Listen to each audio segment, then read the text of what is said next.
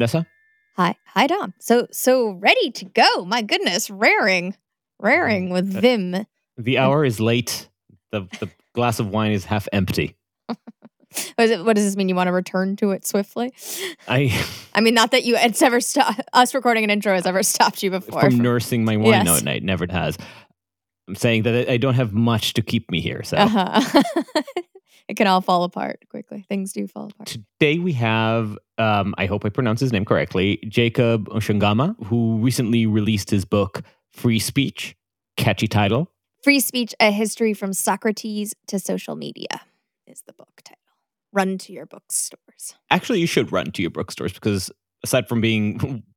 helping them stay alive? No, aside from the book being written just addictively, it's that type of review that our current moment really deserves. He had it on his own podcast, but I really recommend just reading it because he takes this idea of free speech, which underpins so much of our discussions here in Uncertain Things and generally in the podcast sphere and the whatever we are, political nomads, but takes it through all the steps of, I guess, Western history, specifically through the lens of legal impact. How did the legal theories around free speech evolve into what we have today?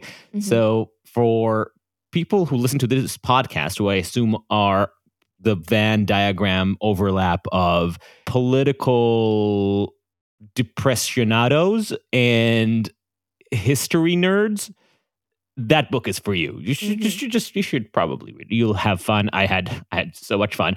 And in fact, we did not get to everything we wanted to talk about. In fact, I had way too much fun, and I do need to apologize because usually I'm a stellar podcast host, but I just received some bad personal news before the interview, and I was a little out of sorts, and I think I completely missed several marks that I wanted to get to. First of all, and this is the thing that I need to apologize the most, I think we ended up cutting that piece of embarrassment, but I do need to come clean. I have, on record, confused, mistook the Peace of Augsburg with the Treaty of Westphalia, which is a shameful thing. They're separated by 100 years. They're part of the same Germanic movement towards statehood and the birth of the nation state. So there's connection there, but Augsburg was one thing. It gave principalities the autonomy to establish their own version of Christianity, while the Treaty of Westphalia is famously the early draft of European nation states. So that was already a bad sign that I was not on my A game. But I mean, the upside of you potentially not being on your A game is that if you are in the history nerd circle of this Venn diagram more than the political side, there's lots for you to chew on. Yes, I wanted to start the conversation with the more historical journey because it is such a fascinating question how this thing that we just take for granted today about being able to spew all the shit that we contain inside, all of the angst and bad takes that have roosted in our minds, and we can just put them out there. We just take it so much for granted, and how just out of touch, not just with human history, that is, but with human nature. The idea that we should be able to do this without some official in uniform coming and dragging us to prison for the nasty, dirty thoughts that we have just expressed. So how we ended up defying that part of our nature to a point where it's not just codified in law, but also accepted culturally, broadly, as something worth protecting, at least by some, is a fascinating, non-trivial journey. And that's what Jacob captures in, I'd say, the first 2/3 of his book. Just that intellectual, legal, political journey of the West, from being part of normal human society to being this perverse culture where we sanctify the stupid things that people think. Obviously, I'm saying that facetiously because that's amazing. All that was to say that my big mistake was that I got so immersed in the historical travails that I completely lost track of time. So when we finally got to current events, there were many questions that I didn't get to ask. We did talk a lot about current events, though. We did talk about how, paradoxically, it seems like we are at a zenith of free expression, but at the same time, there's a recession. But we didn't go into as much details as I would have liked. We didn't talk about Joe Rogan or the recent op-ed at the New York Times about self-censorship. So I apologize, and I will compensate you, dear listener. I have a specific guest in mind to expand these topics with, but I'm not going to jinx it. So wait and see, or wait and hear. But luckily, Jacob is amazing. So everything that he says is fascinating. It constantly connects the historical to our current moment, but definitely to be continued. Mm-hmm.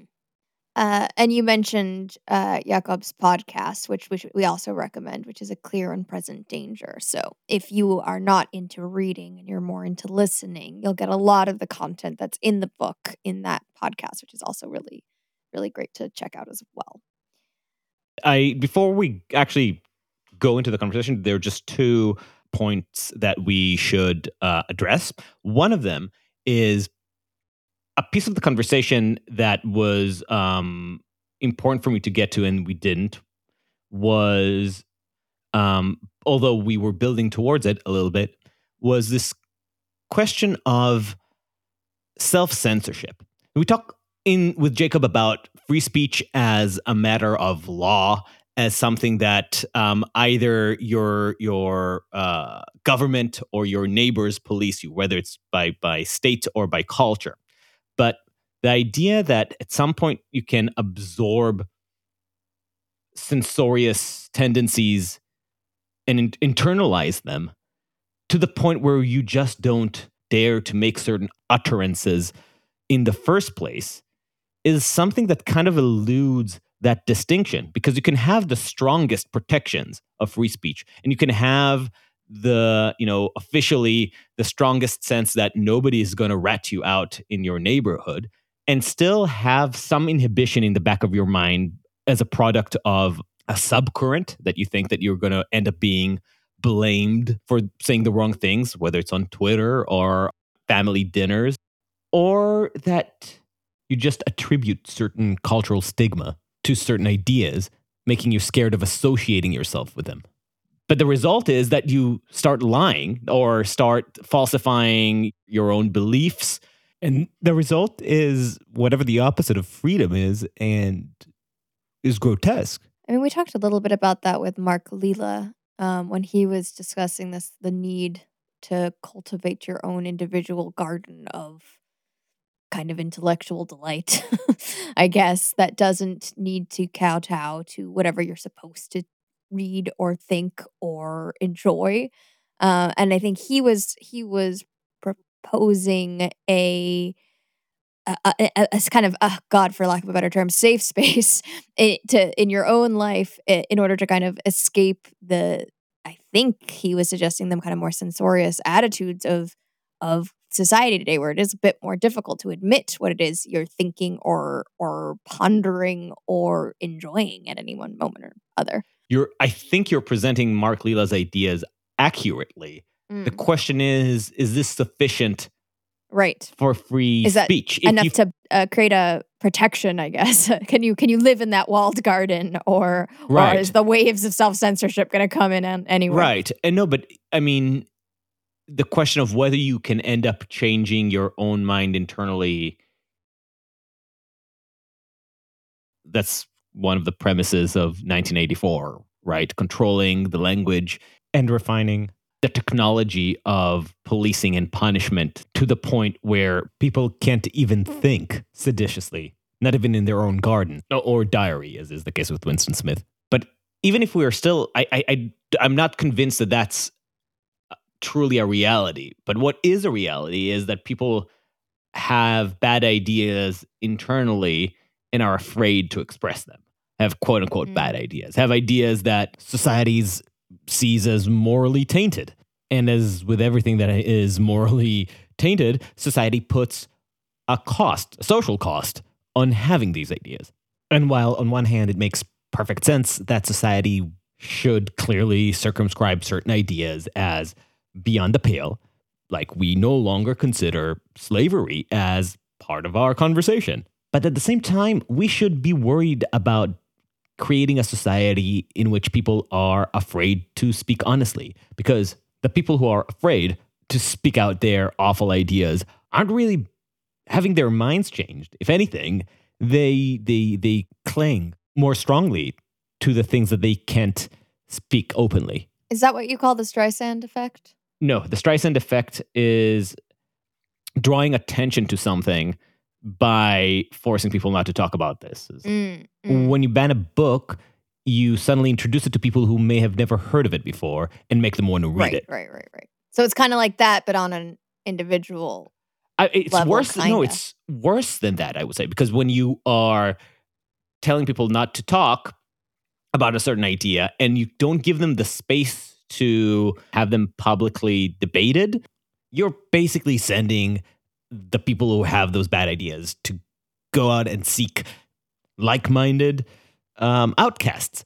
And then rather than being challenged and coming to contact with opposition and conflict, those ideas get tunneled into the silo of panderers. And the ideas aren't likely to get cultivated or made more nuanced under those conditions. They will become more radical and dumb, because when you don't meet people who disagree with you, your opinions become worse. They become more shallow. They become boring. That's the whole fucking point. But even beyond that objection, what value is there in something like free speech if in a supposed free society, if you're not allowed to have your dumb ideas heard in a forum? It sounds so absurd to me that the people who proclaim to be defenders of democracy or of liberal values or whatever would just so easily brush off one of the absolutely fundamental things that both define and justify democracy. I mean, it's not new. As Jacob points out, there's been a lot of supposed proponents of free speech who backtrack mighty quickly as soon as the speech touches on something that they don't want to be discussed, right? Or they don't agree with, or that it makes them look bad. Like the free, even the strongest free speech advocate has limits, at least as history shows us. There are few kind of radical martyrs in the free speech world. Yeah, because as I said at the beginning, it's not just historically abnormal for us to like free speech. It's just It's just an outside of human nature. Right. We don't want to hear things that make us unhappy, uncomfortable, or threatened. That's just our nature. Right. Which is why we need to bolster and protect it. Which is and not just free speech, right? I mean, does this take us to our second housekeeping item, Adam? Yes. Because it's not just free speech that's at risk at this moment. It's also democracy itself. And part of the reason why we wanted to talk to Jacob is because we are kind of going forth on a little series here where we're going to be talking to people about the topic of democracy and why it's at risk and why we need to preserve it. So for the next couple of weeks, us and a bunch of other podcasters have joined with a group called Represent Us, which is a nonpartisan organization. And the idea is that, in banding together, we will spread the word about, protecting things like elections and all those good things that we like and require for a functioning liberal society. Obviously, this is a theme that we care about globally, internationally, but Represent Us is focused on what's going on here. Following the election, we've seen more and more people that seem to be on a quest to curtail the suite of rights associated with liberal democracy. And it's frustrating because it's something that we talked about with your spouse a few months ago with Zev. This is not new from the earliest days of American democracy. We've seen versions of gerrymandering and attempts to create voting restrictions. Obviously, there were voting restrictions in place when the Constitution was signed. Like free speech, democracy is one of those things that people really don't want the other team to have. And I think this is one of the themes that we've been talking about from the very start of this podcast, because this is one of those things that I had not examined really, like why liberal democracy matters. And in our very first interview with Tomer Persico, I asked him to just define liberal democracy and explain to me why it is precious, because this is something that you had kind of come in as like baseline assumption, we need it, and I wanted to having never really thought about it that much, I wanted to unpack it and understand why. And I think throughout the course of the podcast, I've been kind of asking different people this question again and again, and what I'm starting to understand is that all of the things that we kind of take for granted in our society today are things that are really only afforded us by liberal democracy. Things like free speech, for example, things kind of like values that we hold dear in society. And like you said, like these are not things that were easily won. These are not things that are easily held together. These are things that are fragile and are vulnerable and unfortunately are not seen as such. And so they keep getting battered, attacked, taken down by different means and by different sides in different ways. And so it's one of those things that you actually do have to think about preserving, bolstering, and taking stands. Buttressing, word of the pod. And kind of taking a stand to protect, because it is by maintaining a liberal democracy that we are able to enjoy the freedoms and the diversity and the inclusion and all the things that we liberals say that we want in society. Oh my God, it sounds like I successfully brainwashed you, Vanessa. It's almost scary. It is scary, isn't it? It is scary. I think you should snap out of it. So, precisely for the reason I mentioned earlier, I do not want to get complacent in my shallow liberalism. Thank God I still have tanks like Batya to argue with. I name-checked her 2 episodes in a row, so I just had to complete this trio. I think you have definitely dragged me a little bit from my positions, but I don't think I'm all the way over. So there's still more to drag. There's still more to go. One hopes. So what's really fun is that we can have this meandering conversation as an appetizer for an even longer meandering conversation. That's such a great concept. Who came up with it? Oh man. It's very on brand, I guess. And I hope you don't resent this conversation, and I hope you don't resent it so much so that you actually wish to show us your support and give us a 5-star review on Apple Podcasts, because that makes us happy. And of course, allows us to reach more people. Yes, and we didn't mention, but if you are interested in this democracy, the other podcasts who are doing democracy-themed content and kind of in supporting the cause, you just can go to represent.us/podcast and you can learn more about that. Yes, you can do that. I think I ranted out everything I needed to. And with that, hopefully not too self-deprecating note, Jacob Mishingama. Is it Jakob or Jacob? Whatever you prefer. Oh, that's the worst. I have OCD. I can't make arbitrary choices. But Jacob/Jacob, thank you for joining us. Yeah, my pleasure. I'm looking forward to this conversation. As I said, I wrote to you just as I was finishing your book, which I love for several reasons. Obviously, the topic of free speech is near and dear to Adam's heart. Right. And it's very, very of the moment for a lot of people. But the perspective that you took to it is the angle of a legal scholar, which is even closer to my heart. Can you give us a quick elevator bio in terms of how you're coming into this topic? So I was born and raised in cozy, secular liberal Denmark. And And I think for much of the 90s and sort of the early 2000s, I, like many other in the West, but maybe especially in my part of the world, took free speech for granted. It was like breathing the air. And then Denmark suddenly became sort of the epicenter of a global battle of values between free speech and religion, as a Danish newspaper published a number of cartoons depicting the Muslim prophet Muhammad, which set off sort of a huge debate and a violent one. So one of the editors, who later became my friend, still lives with 24 hours security. Lots of terrorist attacks have been foiled. And one of the reasons why the French magazine Charlie Hebdo was murderously attacked by jihadists was because they were one of the few magazines that showed solidarity and republished these cartoons. So this debate arose in Denmark and other places in the world. Sort of, what does free speech mean?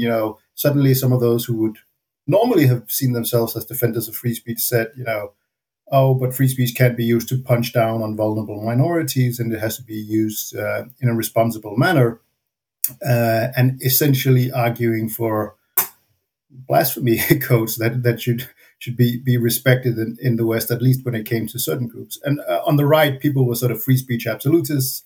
But then I saw sort of these positions change.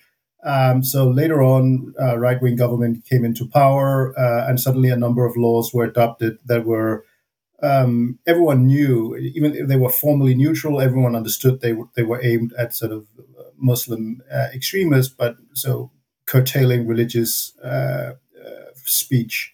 And then suddenly, people on the left who would be worried about the cartoon said, oh, this is a terrible violation of free speech, while people on the right were saying, well, free speech is important, but if we allow this kind of speech, it will undermine democracy and speech as such.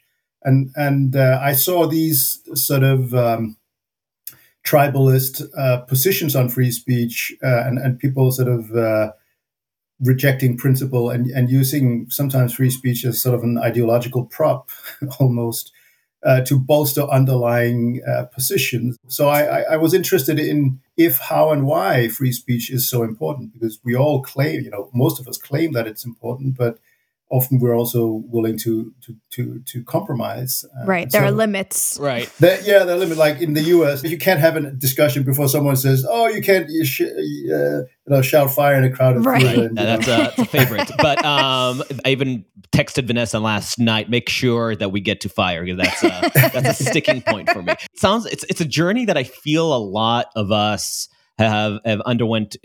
You have those two familiar stages. First, your encounter with the fragility of free speech. A lot of people had that with Salman Rushdie affair. Everybody encounters the first excuse that authority uses to limit free speech and remembers that as an important moment. And then the next step is encountering free speech hypocrisy. That the people that you thought were of the same mind in terms of the importance of preserving free speech revealed that they actually have limitations just on the other side or on other issues. Exactly. Yeah. It's what I in the book call Milton's curse. After the English author John Milton, who wrote sort of a much celebrated defense of press freedom, Areopagitica, in 1644. But when you read it more closely, it turns out that censorship is fine if it's aimed at Catholics and atheists and people with immoral ideas. And really, press freedom for Milton is mostly just various Reformed Protestant mainline sects. Just curious, historically, who was the first thinker to advocate for kind of radical free speech in the way that I guess we conceptualize as wait. I feel like that's a spoiler. Okay, we're going to come back to that question. Yes. All right. I actually time to think.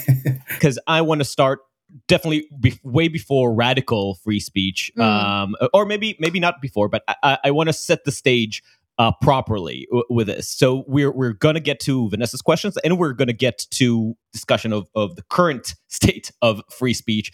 But we have very different ideas of what constitutes free speech. And you start by trying to answer at least two or three big questions. Whose speech? What is encompassed by that freedom? And who protects that speech? Or what protections are we looking for? In your book, you start by talking about the Athenian democracy and the difference between tell me if I'm pronouncing it incorrectly, Parrhesia and Isagoria. Yeah. My background is in Latin, not in ancient Greek, so I. No, I'm sadly I don't read or speak Greek, and certainly not ancient Greek either. But I think obviously there's a lot of things about ancient history we don't know, so maybe we're doing injustice to some civilization somewhere in the world that had an elaborate concept of free speech that we just are not aware of. But as far as I can tell, the concept of free speech originated, in the Athenian democracy some 2,500 years ago. And as you rightly mentioned, two overlapping concepts of free speech. So one was isagoria, which means equality of speech, which is basically political speech. So it's the right of freeborn male citizens to discuss and vote on laws at the assembly. So as part of the direct Athenian democracy, which really set it apart, because even the poor had a direct vote. So it was not a rule by the wealthiest or the wise necessarily. And then the broader concept of parrhesia, meaning something like uninhibited speech, which was perhaps something like a cultural trait of the Athenian democracy. So that's when you went down to the agora, the marketplace, and you get roasted by Socrates, or you were a philosopher and you set up an academy where you're allowed to philosophize, even if your doctrines are very critical of Athenian democracy. And so the Athenians are sort of proud of their democracy and the equality of speech. They argue. So Herodotus, the grandfather of history, says that before the Athenians developed equality of speech, they were unremarkable, but then they found the strength to beat back the Persians. And of course, there's a fair bit of propaganda in this, but nonetheless, and you have the famous funeral oration by Pericles, where he also extols the virtues of Athenian democracy, including the fact that they deliberate political action before they rush into it. And that was certainly the ideal. Didn't always work out so well for them. And you have someone like Demosthenes who says that basically, here in Athens, you can criticize our constitution and government, and you can praise our bitter enemies in Sparta. But if you go to Sparta, you can only praise the Spartan constitution, and you can't say anything nice about Athens. And I think that's really still the litmus test of free speech, right? That you're able to criticize the government and system under which you live. So I think that sort of sums up the Athenian. Of course, there are all kinds of, it was not absolutist free speech. Also, there was this problem that they didn't have sort of constitutional individual freedoms. So as Socrates found out, if you were dragged before a jury court, they could vote the way they wanted. It was not an independent judiciary upholding constitutional rights. And that's why a lot of people saw it as a sort of mob rule that people wanted to avoid. In fact, it already brings into light the tension that we're talking about in the question of who protects these rights, because those qualities were a matter of norms or of cultural predilections more than any legally protected and enforced regulations, which sometimes leads to weird and contradictory results. For instance, with the case of Socrates, I mean, the excuses for executing Socrates was corruption of youth and atheism or blasphemy or something along those lines, if I remember correctly. Yeah. But underlying that as well was the fragility of the Athenian democracy at that particular point in time, at the heels of the Peloponnesian, I can never pronounce that Peloponnesian War, yes. Peloponnesian War, yes. Yeah. God damn the Greeks.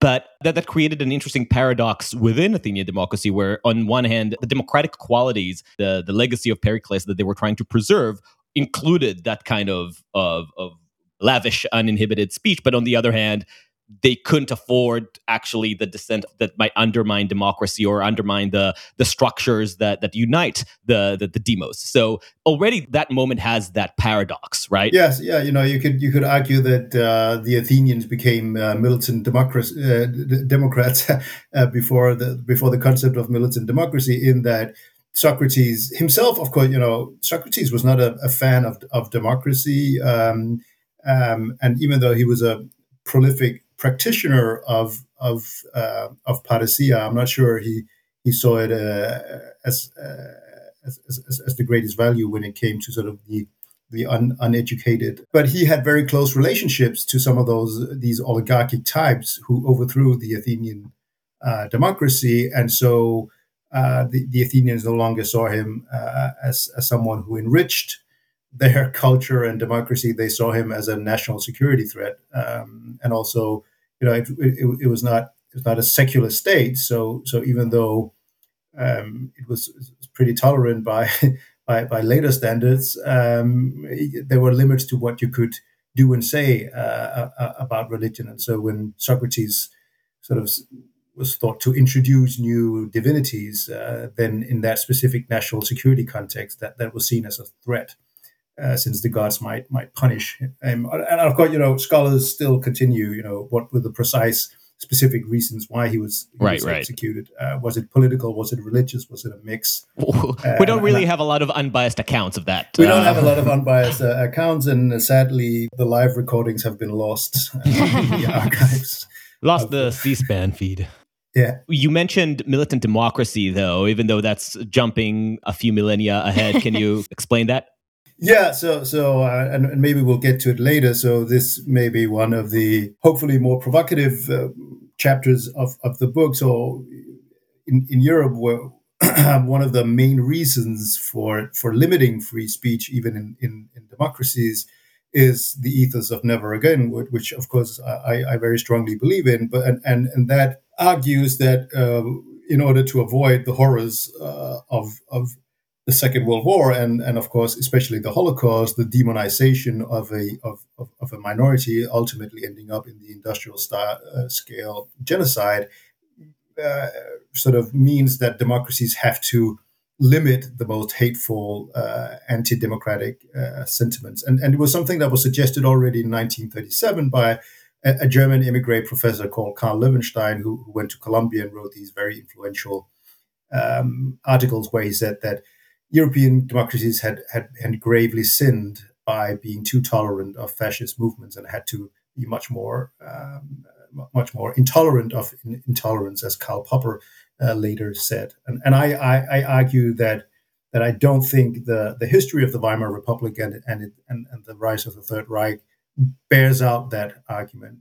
Though I will say that I don't try to explain the demise of the Weimar Republic and the rise of the Third Reich through the narrow lens of censorship and free speech. I think that would... In fact, if I remember correctly, you say something along the lines is not only is that not the only cause, it's probably one of the least important causes. Yeah, no, there was a little incident called like World War One. There was a Russian Revolution. There was a crack on Wall Street. There was a lack of democratic history and strong institutions. So those were... Tradition.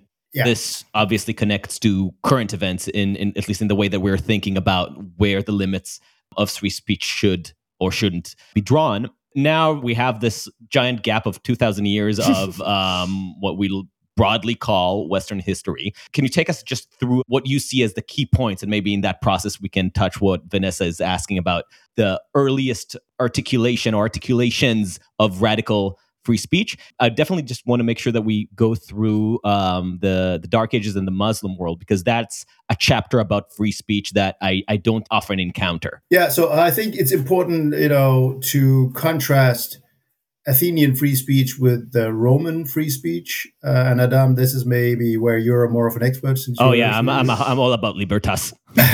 So if you read Tacitus, and you'll see lots of references to free speech, but generally, in the Roman Republic, free speech is more for the elite, so it's top down rather than bottom up. As opposed to Athenian assemblies, ordinary citizens don't have a right to speak, and it'll be sort of the senatorial elite, maybe like Cicero and Cato and those guys who exercise free speech, and Cicero is very clear that he says, "Oh, I love Greek culture and philosophy," but the very reason why Greece founded was because of egalitarian democracy of the mob. They elected all those wanton babbling, exactly the unwashed, ill-educated mob that you gave the right to decide the matters of state, even though they were completely uneducated, and everything went to hell. didn't go so well for Cicero and and his generation either. You could say, even though they wanted to preserve the Republic, didn't really play out that well. But that was the theory, and I think it's interesting for Cicero, at least the way that history tells that story, and obviously it has a lot of retroactive embellishments. But it was probably his finest free speech moment of actually doing something that was in what we might call seditious or subversive. And there's lots of things that he writes also sort of under the rule of Caesar. He does favor free speech, but he favors sort of a more of an elitist free speech conception. And we will see, that become the tension between egalitarian and elitist free speech, I find is a recurrent phenomenon throughout the history of free speech. And maybe in particular right now in the age of the internet and social media. So what we typically will see is that whenever there's a technological or political development that broadens the public sphere to previously muted groups, whether it's the poor and propertyless, women, racial, religious minorities, the elites, the institutional gatekeepers who have a privileged access to shape the public sphere, have this existential dread of what will happen when the unwashed mob is given access to the public sphere, and we see that again and again, I think, throughout history. And I think the elitist conception of free speech is initially has the strongest pull on early Enlightenment thinkers, so they look more to Rome than to Greece. But when it comes to the Middle Ages, as you rightly said, the Abbasid Caliphate and the sort of adjacent lands is an interesting case because it's a very fertile intellectual environment. So you have some of the most radical free thinkers of the medieval era, people like Razi, this Persian polymath, who essentially and just for listeners who are not necessarily familiar, the Abbasid Empire is the most expansive Muslim caliphate, I think, in history at the golden age of Islam, and was from around the 8th century to the 14th, I think. Yeah, and at certain times they don't really have established control in all their lands, and I think that's part of the reasons why it's fertile ground, because centralized command and control of information tends to inhibit free speech. But the caliphs essentially translate almost all secular Greek works of philosophy and science, and also advocate sort of an understanding of Islam which leaves more scope for using pagan philosophy, including Aristotle, and so that puts less emphasis, I think, on harsh religious orthodoxy. And you have all these great thinkers and philosophers who will inspire events later on in the Western world. And as I said, some of the most radical free thinkers who emphasize, the role of reason as the ultimate arbiter of things rather than religious orthodoxy, who reject prophecy, who reject the divine authority of holy books and stuff like so. Pretty radical.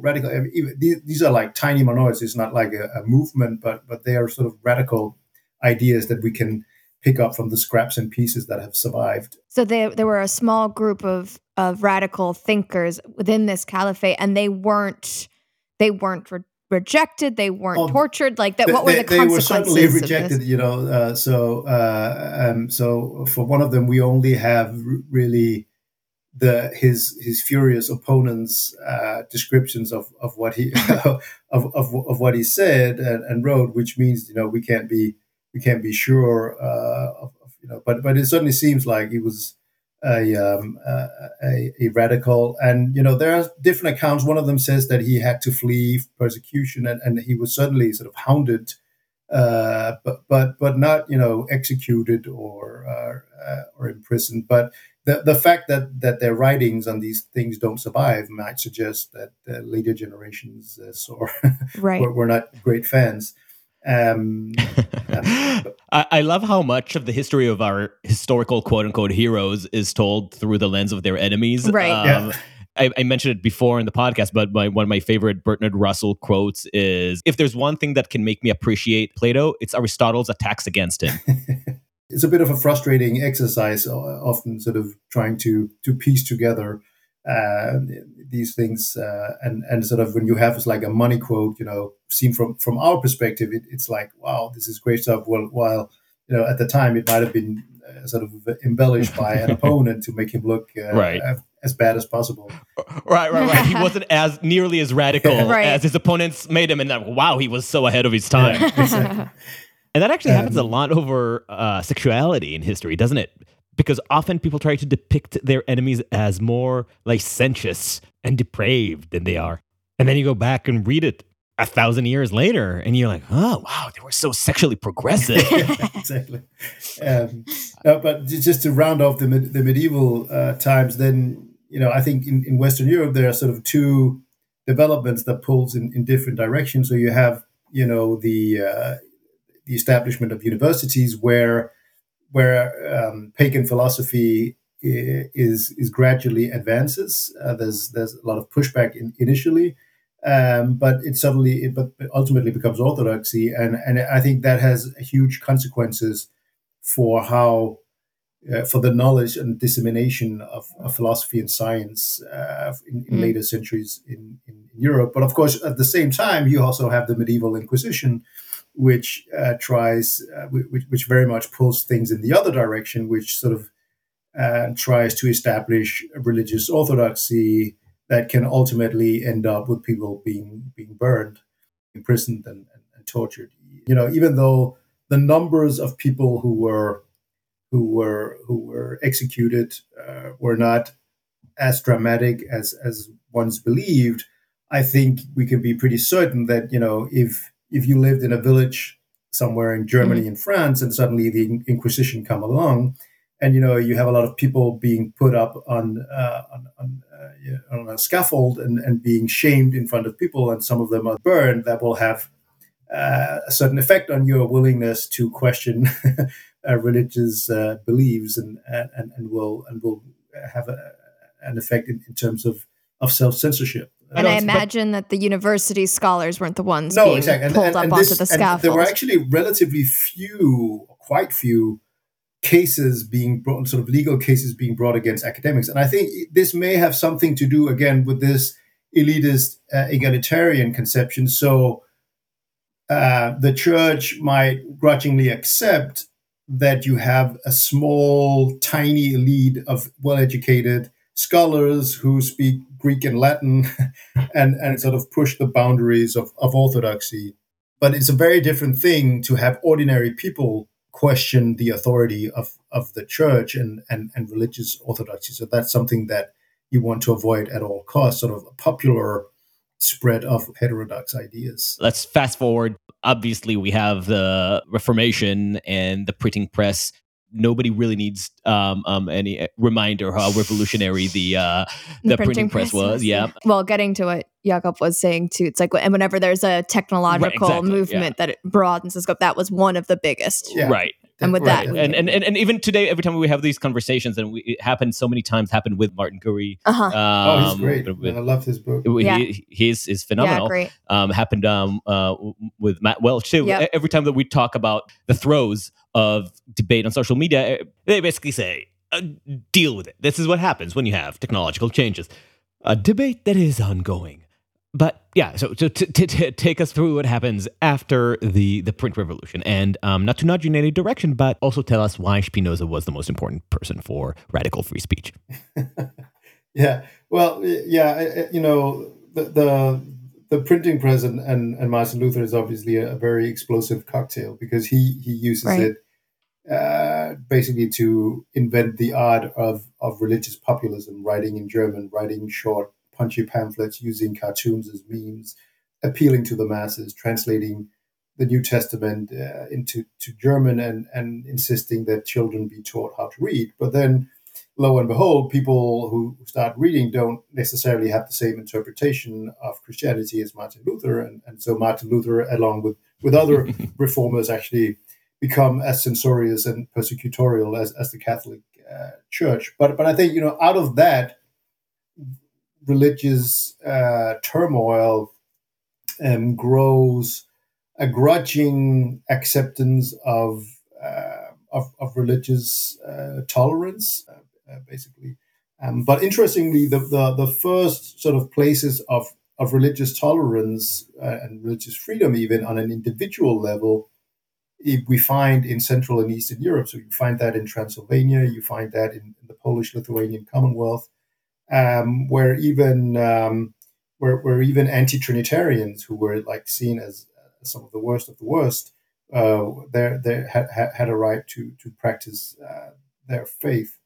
But the Dutch Republic, fast forwarding towards approaching Spinoza, the northern Dutch provinces threw off Spanish Habsburg rule, and then religious freedom or freedom of conscience became sort of a constitutional element, even though Catholics were not protected, and religious tolerance was so. But it basically created this decentralized entity with very, very, very weak central political authority. So the provinces could have their own rules, and that was a relatively cosmopolitan atmosphere, culture in cities like Amsterdam. There was a lot of emphasis on commercialism, including printing books, which Dutch printers and publishers could then sell in European states with a lot stricter censorship. And so a culture, if you like, of free speech developed, and the Dutch Republic became the printing house of Europe. So printed many more books. These weekly newspapers emerged, and people from different faiths were living together, which made it much more difficult to impose religious authority, even though the Reformed Church tried. And so you could have someone like Spinoza come along, who first got excommunicated by by the Jewish community, and then wrote his anonymous theological political treatise in 1670, which argues that free speech is a natural right and essential in a state, and to limit it is tyrannical. And so I think Spinoza's defense of free speech is really important, even though, if you go to England, you have the Levelers in the 1640s, who I think might be the most radical of the 17th century when it comes to sort of, and in many ways are sort of the early modern proponents of egalitarian, free and equal speech with unacknowledged roots in the Athenian model, even if they were in favor of representative rather than direct democracy. A much more radical defense of free speech than John Milton, who's their contemporary, who, as I alluded to in the beginning, did not advocate the free speech for Catholics, and who was in favor of harsh blasphemy laws, and who ended up serving as a censor under Cromwell. Wow. So I've often sort of regretted that the history of the Levelers seems to have been forgotten. We talk about John Milton, we lionize him today, but no one talks about William Warren or Richard Overton, John Lilburn. They are sort of known only by specialist scholars. So I think they may be sort of the earliest really radical proponents of democracy in the early modern era, but they quickly fade away. But if you look at what they argue, you can, in many ways, it's an early idea of what would later be enshrined in the First Amendment and the U.S. Constitution, the ideas of the Levelers. If you look at Madison, for instance, I don't think he specifically references the Levelers, but the ideas in many ways are very similar.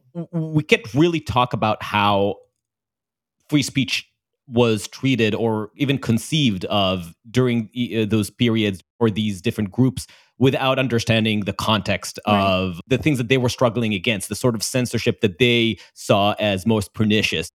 Like, you get the rhetoric of the American Revolution very much derived from the British Civil War, but now we're looking at it as a universalizable concept, even though it's very hard to really square whether or not, when you read the Declaration about inalienable rights that seem to speak of universal concepts, put aside the obvious hypocrisies of slavery and all the incongruities, because even without slavery, it's difficult to imagine that they really were trying to pen down the universal truth of humanity as opposed to respond to their political plight.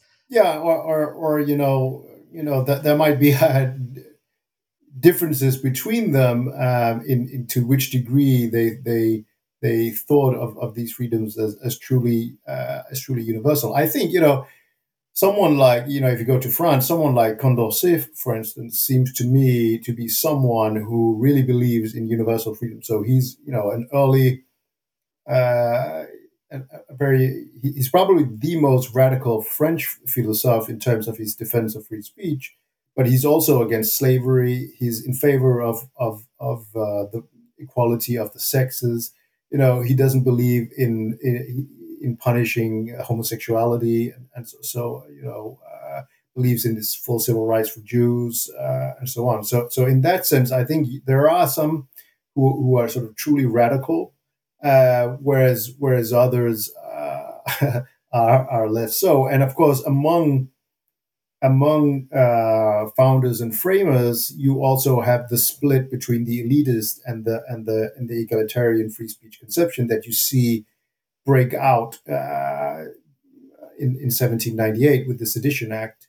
7 years after the First Amendment has been ratified in 1791, you suddenly have your Hamiltons, your Adams, and your Washingtons who believe that the press has gone too far, and you have your Madison and your Jeffersons who see the Sedition Act as a total repudiation of the First Amendment and the ideals that it's supposed to embody. But even there, pointedly, partly it's because Madison and Jefferson are on the losing side of persecution. Well, yeah. Even Jefferson is someone who's liable to become afflicted by Milton's curse. So but he gives a great speech. He wins the 1800 election. His first inaugural address is in 1801 when he assumes the presidency, and he gives this great speech where he says, we should settle our differences through debate and not using the law. And he doesn't revive the Sedition Act, but in 1803. He gets so tired of being dragged through the mud in the Federalist press that he sort of writes these private letters that maybe it would be a good idea with a few prosecutions under state law. So in that sense, he too compromised. And even I think someone like Tom Paine would definitely be someone who saw Enlightenment values as universal. But even he, when he was in France, there's a moment where he says, we have to clamp down on calumny because calumny is eroding all authority, and he can see the sort of the terror spinning out of control, and of course he very nearly is beheaded himself. So that goes to the big question. One of the big questions that free speech this is something that even its most ardent advocates really can't stomach. Under pressure, right? Right. When there's the illusion of stability, then it's all great to be an advocate. But as soon as there's a sense of vulnerability, that's when it's really hard to stick to your guns. Vulnerability, or when you're on the sharp on the losing end. Yeah. I think when we sense that we're under threat and the ideas and values of the society that we live in are being threatened by movements or individuals and their ideas, is when we tend to sort of revert to our human default mode of evolved intolerance, whereas tolerance and free speech are something that we've had to build on top of cultivate. Yeah, exactly. So you certainly see that again and again, and I think human beings are extremely skilled at developing elaborate arguments as to why, on this specific subject, free speech should not apply. And our confirmation bias allows us to construct these elaborate arguments, legal, philosophical, of why allowing this kind of speech would really undermine free speech as such, and we can say it and believe it, even though if someone we disagreed with used the same arguments for their position, we would vehemently disagree. Well, and I mean, despite all of the pressures that have been put on free speech throughout different moments of American history, I would imagine that you would argue, and correct me if I'm wrong, but I would imagine that you'd argue that American example is one of the more successful examples of a country that has supposedly embraced free speech. And I'm wondering if you agree with that. Where do you derive that success? Is it because of the laws that were written at the very beginning, at the founding? Is it because of the culture that has kind of pushed for it? Is it the intersection of the two? Where do you locate that success? Yeah, no, I think when you look at the law, the interpretation of the First Amendment, you really have to get to the 1950s before it sort of really consistently applied to a very high and culminating maybe in 1969 with Brandenburg versus Ohio,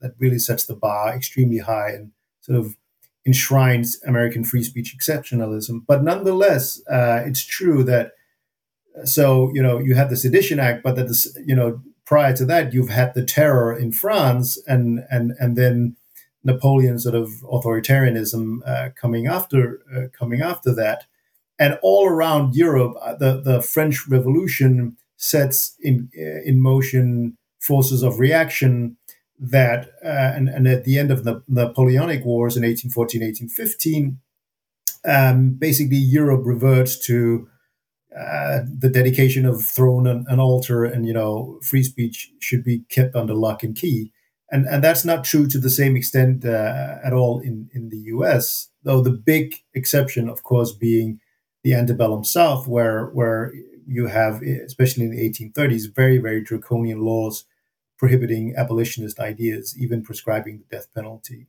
But if we can set aside from that, I don't know if that's possible, but I would say that in 1735, there's a big the Sanger case. So you basically have this public official in New York who sets up his own newspaper, use it as a propaganda tool, and then his opponents set up a rival newspaper where they relentlessly attack him, and then he tries to bring these seditious libel suits against them. Can't persuade a grand jury, but then he goes after the publisher, and then the publisher loses the case, even though the law is completely on the side of this politician. The jury just refuses to convict him, and that really becomes a moment where Americans are no longer willing to convict their co-citizens as for seditious libel for criticizing their governors, and that is born, I think, out of a culture of free speech where Americans, using pamphlets, speaking in taverns, and so on, and also just with different, moving across the lines of colonies with different jurisdictions allows for a culture of free speech that is more permissive than in Europe. So even though the First Amendment does not provide strong legal protection for much of its history, there's a wider degree of commitment to a culture of free speech than in Europe. Just to be clear about the details, the New York state laws allowed for harsher libel prosecution against a publisher, and basically the jury was essentially a hung jury. They decided well, basically it's like a scene out of a movie. Basically, you can't really criticize politicians because that is seen as seditious libel, and especially if you mock them, poke fun of them, and accuse them of unflattering things. And so the law is basically on the side, and truth is not a defense. So even if what you're saying is true, truth is not a defense. But then this very experienced trial lawyer comes up. Imagine this is a movie. The judge is very much in the favor of this politician, and then at the last moment you have this experienced trial lawyer goes up and gives this great speech, rousing everyone in the courtroom, and then the jury just returns and says, we're not going to convict. We're not going to convict you. This is the free speech is the bulwark of liberty, and then there's a cheer outside the courtroom, and so it creates this momentum for free speech and political free speech, robust political free speech. And you also see Americans, using symbolic free speech to further political ideas. So that creates a more robust culture of free speech, something that would never be allowed in old regime France, for instance, where you'd probably be executed or spent several years in the Bastille if you did similar things. So this is really meaningful to me because a conversation that I find myself having a lot is that the culture versus law importance of free speech, or the prima facie legal protections of free speech compared to how important cultural is. I've been accused by members of this household that I put too much emphasis on cultural history and cultural political thinking. And my position is that a lot of those notions of liberty really are nothing more than how the culture interprets them. And in contrast, a different argument that we find ourselves sometimes having is the question of critical race theory is something that we talk often in this podcast because I've studied critical legal theory as an Israeli student intrigued by American legal quiddities. Some of the ideas there are incredibly important and revealing when you're trying to apply some of the stuff that we've done in this conversation, like understanding that ideas that even sound universal aren't really universal and that come from a very rooted in an historical context, and sometimes the hypocrisies and corruption is embedded in the lofty language. But, and this is where I draw my line in that conversation, the fact that those hypocrisies and evils may have existed doesn't mean that the way that we have then absorbed those lofty ideas into our culture isn't worth protecting. And that's why I put so much emphasis on culture, because ultimately the things that we care about, like free expression and open democratic civil society, depend on how we interpret our own stories, how we interpret those ideals. And that mindset can just change rather quickly to more parochial, tribal, violent tendencies. To draw an analogy, if you say, free speech is worthless because, the First Amendment was drafted by white slave owners who cared nothing for the rights of their slaves, then, that's true. But, democracy was also, excluded women and the poor and the propertyless. So are you going to say, democracy is not worth defending because those who first gave voice to it had a much more limited ideal of what democracy is, or because the Greeks only allowed freeborn male citizens and not slaves and women and foreigners to participate. And I think what is important here are the principles. When you expand those principles and include more and more groups that were previously excluded, do things get better or worse? Mm-hmm. I tend to think that when it comes to free speech, things get better. And I certainly have not seen any society with values or institutions that I would like to live under that do not have a critical component of free speech protection and adherence at a cultural level. It's also kind of like this is why free speech matters, right? All of the historical examples that you give, I think almost exclusively, they're all saying that the quality of life for all, including minorities and the oppressed, is almost always better, if not unequivocally always better, when there is expansive freedom of speech. I don't think you give any historical example, or am I wrong? No. Conversely, I would say that's more importantly, conversely, and that again, this is your case to make. But whenever you do have restrictions, it's going to get worse. It's not the powerful who are going to suffer the cost of restrictions. No, of course, if you have free speech restrictions, they will always be defined and enforced by the powerful. that is almost that's it's intrinsically logic. True. and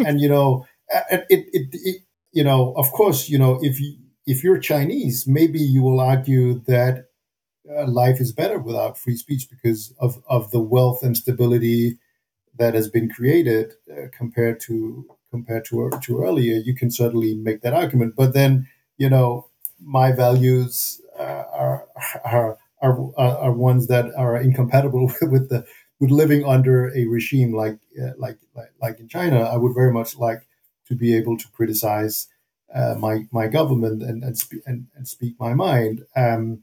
So of course there's a bit of subjectivity in it there, but I would argue that if you look at American attitudes towards interracial marriage and same-sex marriage, for instance, you see incredible degrees of increase in intolerance. So I think the Gallup poll of 2021 was 94% acceptance of interracial marriages compared to 4% in 1958.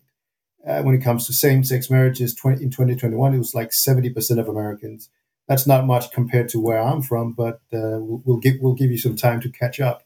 But it's certainly a lot more than just going back to 2010. And those that social progress was not achieved through censoring people who were racial bigots or homophobes. Not a single person, I think, has been censored or sent to prison for expressing hostility towards the LGBT community or blacks in that period. On the contrary, free speech protection under the First Amendment has been increased during that period, and that to me suggests very heavily that the First Amendment values are critical in fostering tolerance. Why are more people acceptant of interracial marriage? Well, that's because civil rights movement used the free speech, won some pretty important victories, but also used it to petition, to demonstrate unequivocally, the injustice of Jim Crow, to have newspapers come and see, peaceful civil rights activists being attacked by dogs, being hosed down, being arrested for holding up a sign saying "one man, one vote," and the gay rights movement arguing eloquently for equality under the law that became very difficult to rebut, and so I think in that sense, free speech has played an incredibly progressive role. I was in Washington D.C. I think last week. And so I stayed at a hotel near Lafayette Square, just in front of the White House. And so if you go back to 1917, American suffragettes were protesting there, and I think they burned an effigy of President Woodrow Wilson because they demanded the right to vote. So fast forward 100 years, I'm living on the Upper West Side. I take my son to a museum, and when we exit, there are tens of thousands of protesters, most of them women, wearing pink pussy hats and shouting profanities at President Donald Trump. And none of them are arrested. In fact, the NYPD are there to protect their First Amendment freedom. So to me, that's a very powerful demonstration of how free speech has, in practice, not only in principle, been maybe the most powerful engine of human equality that we have ever stumbled upon.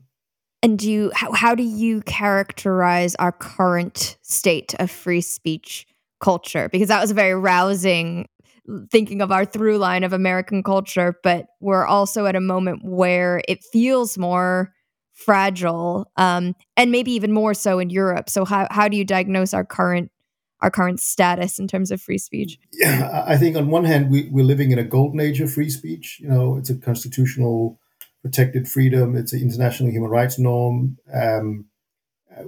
You're sitting in an apartment in Brooklyn, I'm guessing. Queens. Okay. And we're not cool enough for Brooklyn. Yeah. And I'm sitting in Denmark, and we can have an uncensored conversation in real time. That's unimaginable to previous generation. But at the same time, I would say that we're living through a free speech recession where both the culture of free speech, specifically maybe in the US, but also the legal protections of free speech, and that would be especially in Europe, are being undermined by liberal democracies. It's not surprising to me that the resurgence of authoritarian states is fueled by censorship and repression, because that's the 101 in the authoritarian's handbook, right? The first victim of authoritarians is free speech. Go back to the Athenian democracy, and that's how the oligarch got into power. But I think there's this idea that is gaining ground that free speech entrenches unequal power relations, is a threat to minorities, is a threat to just like truth and democracy as such, and therefore, you know, elites among politicians and even in the media who would previously have very strong free speech instincts have become more apprehensive about the idea of free speech, and maybe that it has gone too far and something needs to be done to impose some sort of semblance and top-down control of an unruly public sphere. And I think, you know, they're right in that, you know, that's what Martin Gurri describes in his book, that, you know, we are living in a fragmented era where trust in institutions have dropped, and so it seems like we're living through chaos. And when the disruption is real, and the harms and costs of free speech have been amplified. And I think also as human beings, you know, a lot of the harms and costs of free speech we wouldn't necessarily see before, because there would be editors and journalists who you know who would not allow certain kinds of speech into the public sphere. Now it's there for everyone to see. And also as human beings, I think we tend to take in democracies, we tend to take free speech, all the benefits for granted. So we don't, when we're having this conversation now, we're not thinking of it as exercising our right to free speech. You know, we're just talking. We're doing a podcast interview. You know, it's what we do every day. But you know, if you're in Russia or in Iran or Turkey, you know, there could be severe consequences for doing what we do now. And at the same time, I think we also have this negativity bias, so we tend to focus myopically almost on the threats or perceived threats and harms and costs of free speech. And unfortunately, when we do that, the cure tends to be worse than the disease when it comes to laws and regulations. It's also some complacency, like you said, I think, right? Because you would take so much of this free speech infrastructure for granted, and we just assume that, oh, if we only make those minor tweaks in what's permissible, then we get to keep all the good stuff that we got from it, but we'll just rid ourselves of those little tumors. Yeah, exactly. Good example. So yesterday, the European Commission said that they want to ban Russian propaganda media outlets. RT, yeah, we were going to ask you about that. And you know, everyone says yes, of course. You know, because we're all, you know, affected by what we're seeing. We want to help the Ukrainian people, and you know, I'm all in favor of really harsh sanctions. But I think this specific one is a really, really bad idea. First, you know, do you really want the European Commission to define what is propaganda, truth, and lies for 27 democracies? You know, is that a precedent that you're comfortable with? It's certainly not a precedent that I would be comfortable with once it's introduced. But also, you know, what does it suggest? It suggests that people in democracies are so gullible that they will fall for Russian disinformation and propaganda. And what we're seeing is the opposite. The Ukrainian perspective has completely won over at least the platforms of Twitter and Facebook and YouTube. Everyone has the Ukrainian flag, and the narrative is very much pro-Ukrainian. And I think, you know, the Russian disinformation and propaganda just looks so weak and pathetic. And of course, what will happen is that if the commission does it, it will provide talking points not only to Putin, where he says, "Oh yeah, they're saying they're fighting for democracy, but look, they're censoring us." But it will also provide talking points and whataboutery points to sort of Putinists, apologists on the right and left in Western countries who will say, "Oh yeah, you're fighting for democracy, but you're no better than the Russians because you're using censorship." So and of course, you know, the Russians will respond by kicking out BBC and Deutsche Welle and others. And, you know, the benefits in democracies of shutting down RT are zero, but the loss of having these small islands of critical journalism in Russia at this moment are huge. So you know, I think it's really, really a harebrained idea, even if I understand what motivates it. Right, and this is to the whole point I came in thinking about after reading your book, and it's something that's on my mind. The different tendencies that different groups try to censor, where the right tends to focus on things like depravity, impiety. The left usually goes to things like incitement or hate, and sometimes ideological impurity. But in the case of RT, there seems to be like a nice, easy villain for everybody to target, and they are a villain. But the idea that banning them would matter is exactly where you find that beautiful bipartisan consensus of how to solve problems in the wrong way. And ironically, at a time, as you point out, that we see that I don't remember whose quote it is, the idea that propaganda can heighten the passions of the public, but it can't create them. Yeah, so it's Aldous Huxley, this quote from Huxley, right. 1936. And we see the same playing out right now with, for instance, Tucker Carlson. Tucker Carlson is another target. People constantly want to encourage ad boycotts, thinking that somehow if they tweet enough about it, Fox is going to fire him. Or even like cancel culture more generally, right? Like how many people get quote unquote canceled and then their ratings go through the roof. Right. That's for sure. That's that's Streisand effect, right? But with Tucker Carlson, they try to push him out. And what happened now, like with the latest thing they would try to attack him on, totally justifiably because his speech was repugnant, was has Putin ever done cancel culture to you? It was absolutely insane. But now, 4 or 5 days later, he's completely backtracking and saying Putin is a villain. So he realizes his own position was untenable. He didn't need to be canceled to see that everybody who was really into the pro-Putin appeasement has now changed because propaganda doesn't create those feelings; it exploits them. Yeah, no, I totally agree. And also, if you wanted to crack down on RT and Russian disinformation, what about the Western-based pundits and others who basically say the same things? Do you also want to go after them? Right. I've been looking at almost Glenn Greenwald. Yeah, like Glenn Greenwald's account. I think sometimes he's had some good points, but I'm just like, I think when I look at his tweets throughout this conflict, it's one of the most depressing, amoral things. Sort of like looking at through a completely blinkered U.S.-centric lens of I hate Democrats and traditional media, and therefore I'm going to reflexively oppose all their takes, because they were hypocritical about the Iraq war, sort of ignoring that a number of European countries and millions of people in those countries, like take France and Germany, not only opposed the Iraq war, but are also against Putin's invasion of Ukraine.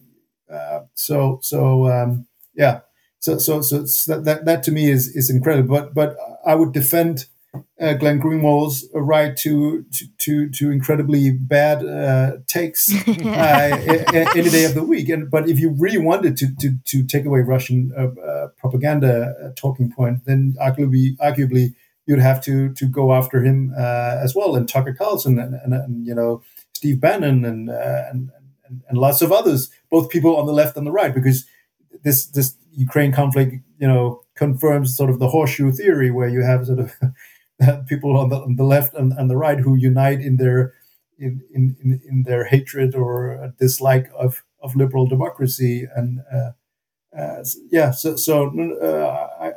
agree with your take, and I think it's sad to that at this, of course, we don't know what the outcome of Ukraine crisis will be, but I think right now we're seeing a recommitment to liberal democratic ideals that have sort of been away for a long time, and which arguably is one of the reasons why liberal democracy is in crisis, because we don't feel, that's also one of the problems with free speech, right? It's not when you're under attack, when you're living in a dictatorship, free speech is something that motivates you, that creates social cohesion. But once you've won it, once you've lived with free speech, it doesn't bind you in the same way that nationalism or religion does.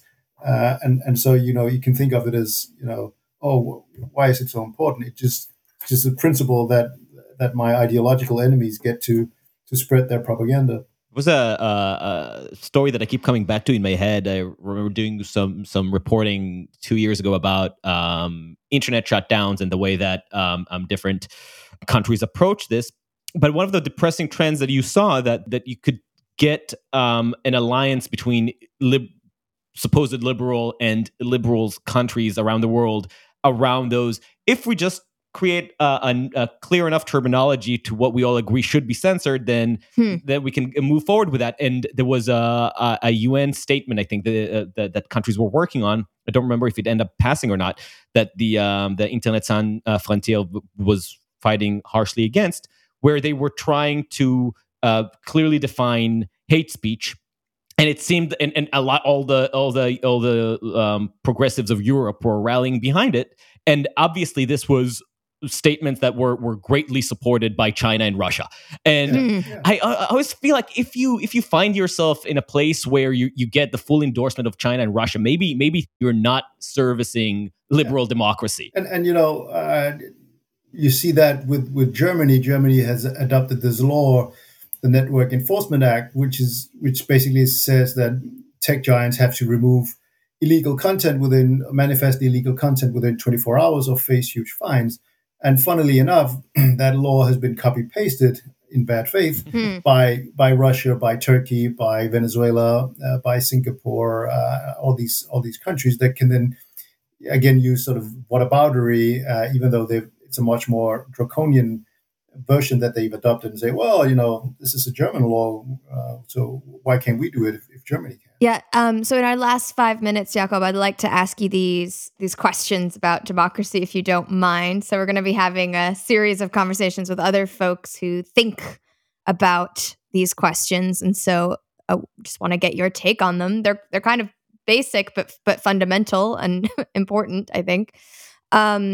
So I'm going to tell you all three questions just so you have like the arc in your mind. So it's just what constitutes liberal democracy? What is it?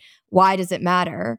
And what is the most important thing we can do to protect liberal democracy today? So I'll start at the top. What constitutes liberal democracy? It combines popular sovereignty with respect and dignity and autonomy of the individual, along with the independent institutions and the rule of law. So it's a very delicate ecosystem, which is very difficult, I think, to build and sustain, and of course its history is very brief and short. But to me, it looks like the best system ever invented. So I hope we can keep it. This is, I think, to me, a very interesting question, because everybody defines or understands the key features of a liberal democracy differently, but how they define it usually pertains to why they find it so important or not important. If you're Viktor Orban, but but still, it really depends on the way you define it. For instance, for me, you were talking about Pericles. I remembered when I was first studying that oration. That to me, it shows how free interaction and free speech aren't just the mechanism to protect democracy; they are the raison d'être of democracy. Free speech is not only the bulwark of liberty; it is the first freedom of democracy. And so it really doesn't matter, if you're big into privacy or climate change or any sort of other worthy goal. Free speech is really what you want in order to be able to press your case, to rally for action, to make your argument, to persuade your opponents. And also, I think free speech is really, in a democracy, is the antithesis of violence. It basically is a commitment to the idea that we can settle our differences, that we can be pragmatic and compromise through discussing different ideas. So in many ways, I've become much more pragmatic on many issues. The one issue where I'm not pragmatic on is free speech, because I see free speech as the basis for pragmatism and compromise. Because in order to compromise and become pragmatic, you need to have a discussion, and then then we can settle on something where we both can live with it. And so liberal democracy matters because it is the ecosystem that more successfully preserves the right to free speech. Yeah, and along with the other reason, but also it gives protection to minorities, but it also allows you to basically not be defined by your whatever, your race or your religion or the like. In that sense, it's also very liberating for the individual person. While at the same time, you can engage in communities with others. So it preserves both individual autonomy, but also allows you to pursue meaning and in groups and in social interactions with others. And that I think is a great genius of liberal democracy. But it doesn't. You have to work hard to find meaning. It doesn't offer you that meaning. It doesn't prescribe that meaning for you. It's not imposed on you. So that's what makes it difficult. But it allows you, to study and if you want to be religious, you can be religious. So in that sense, I think that's also one of the great things about liberal democracy. So today you get two arguments against liberal democracy, one from the right, one from the left. The right says that liberal democracy, liberalism, tears us apart because it doesn't offer us a center of meaning, a focus of ideas and ideology. It creates an atomized society with no mutual connections, with no shared values, with no purpose. Accordingly, we need that philosophical, read religious, conformity and orthodoxy to keep us together, to make us thrive as humans. And from the left, the criticism is that liberal democracy is and always has been a charade, and it's easily hijacked by the powerful to perpetuate inequality. And I think they lob the same criticism at free speech. So how do you respond?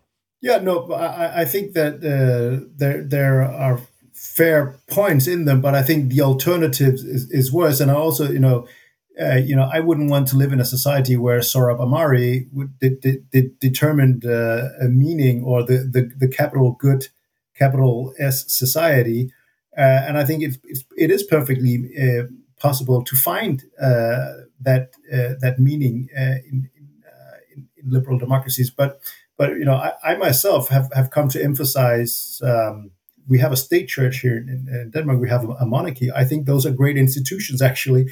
I can criticize the monarchy. I don't have to be a member of the state church, but I understand that they provide meaning and social cohesion, and we need that in liberal democracies. But those two institutions have been tamed, if you like, and sort of robbed of their coercive powers. And I think that shows that liberal democracies can be combined with these institutions and rituals that provide meaning to the individual, but just not in a way where it's imposed by fascists or communists or religious totalitarians. Theocrats. Yeah, exactly. Mm-hmm.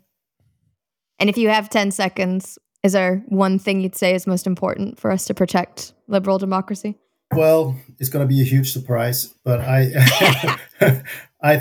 think it'd be a good thing to start getting serious about free speech, and if we manage to safeguard that, I'm confident that we stand on firm ground. Jakob, thank you so much for your time. Thank you. Thank you for listening to Uncertain Things. Follow us on uncertain.substack.com or wherever you get your podcast. I still owe you more about self-censorship and free speech in general, so stay tuned and give us a 5-star review on Apple Podcasts if you want to support us. Thank you, and until next time, stay sane. I mean, I sometimes, not always, definitely not always, but I sometimes think that, and then I hear myself, and then I hate myself, and then I want to kill myself. But I think that was okay. Only 26 minutes. Only.